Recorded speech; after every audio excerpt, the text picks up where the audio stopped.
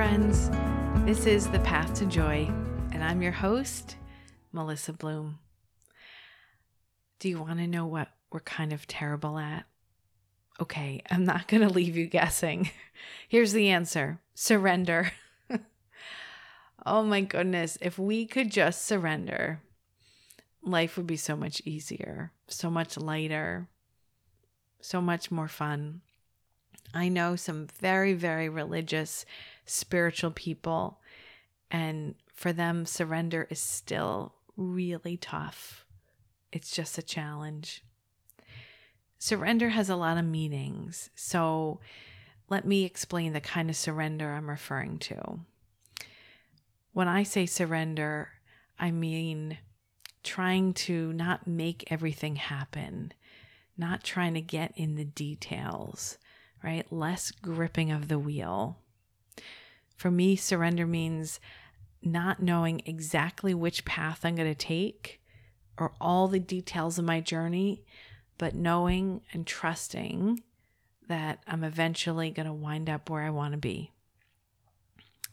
It's a relaxed state, right? In my world, I talk about this quite a bit in my book. It's green light, alignment. It's where I'm not trying to cognitively chart out my plan of attack, every single step, every detail to get from where I am to where I want to be. So, as you know, I love visuals, and the visual I think of often is a path that's laid out in front of me. And I don't know all the twists and turns that path is going to take, but there's this one step, the first step right in front of me that's lit up, and that feels like the right next step. And I'm going to take it, even though I'm really not certain of what the next one is. Right? Surrender doesn't mean that you don't take any action. I think that can be a misconception.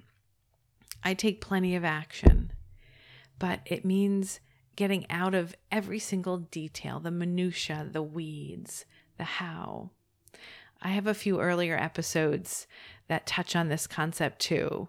One of them is how to get to the Hilton in Denver, which might just be my favorite episode title thus far. There's another episode too that's called Relax.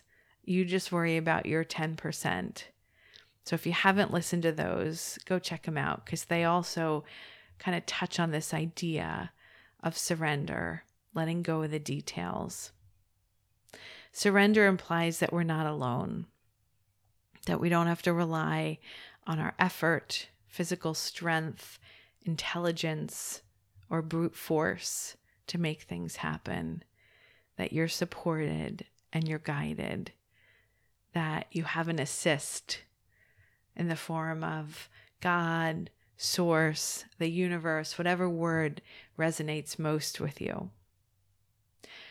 Surrender means that challenges will arise that you won't necessarily have a solution for in the moment, but people who can help you, right, and answers are being drawn to you, and you'll find it. Right? There's help, support, ideas, solutions that exist and are going to show up at the right time.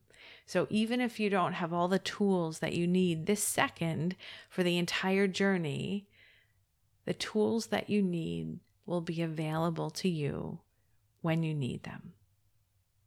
The spiritual guide, Abraham Hicks, shares this analogy, and I really like it. It's like we decide we're going to drive from Phoenix to San Diego. And we're all excited. We get in our car in Phoenix and we start driving.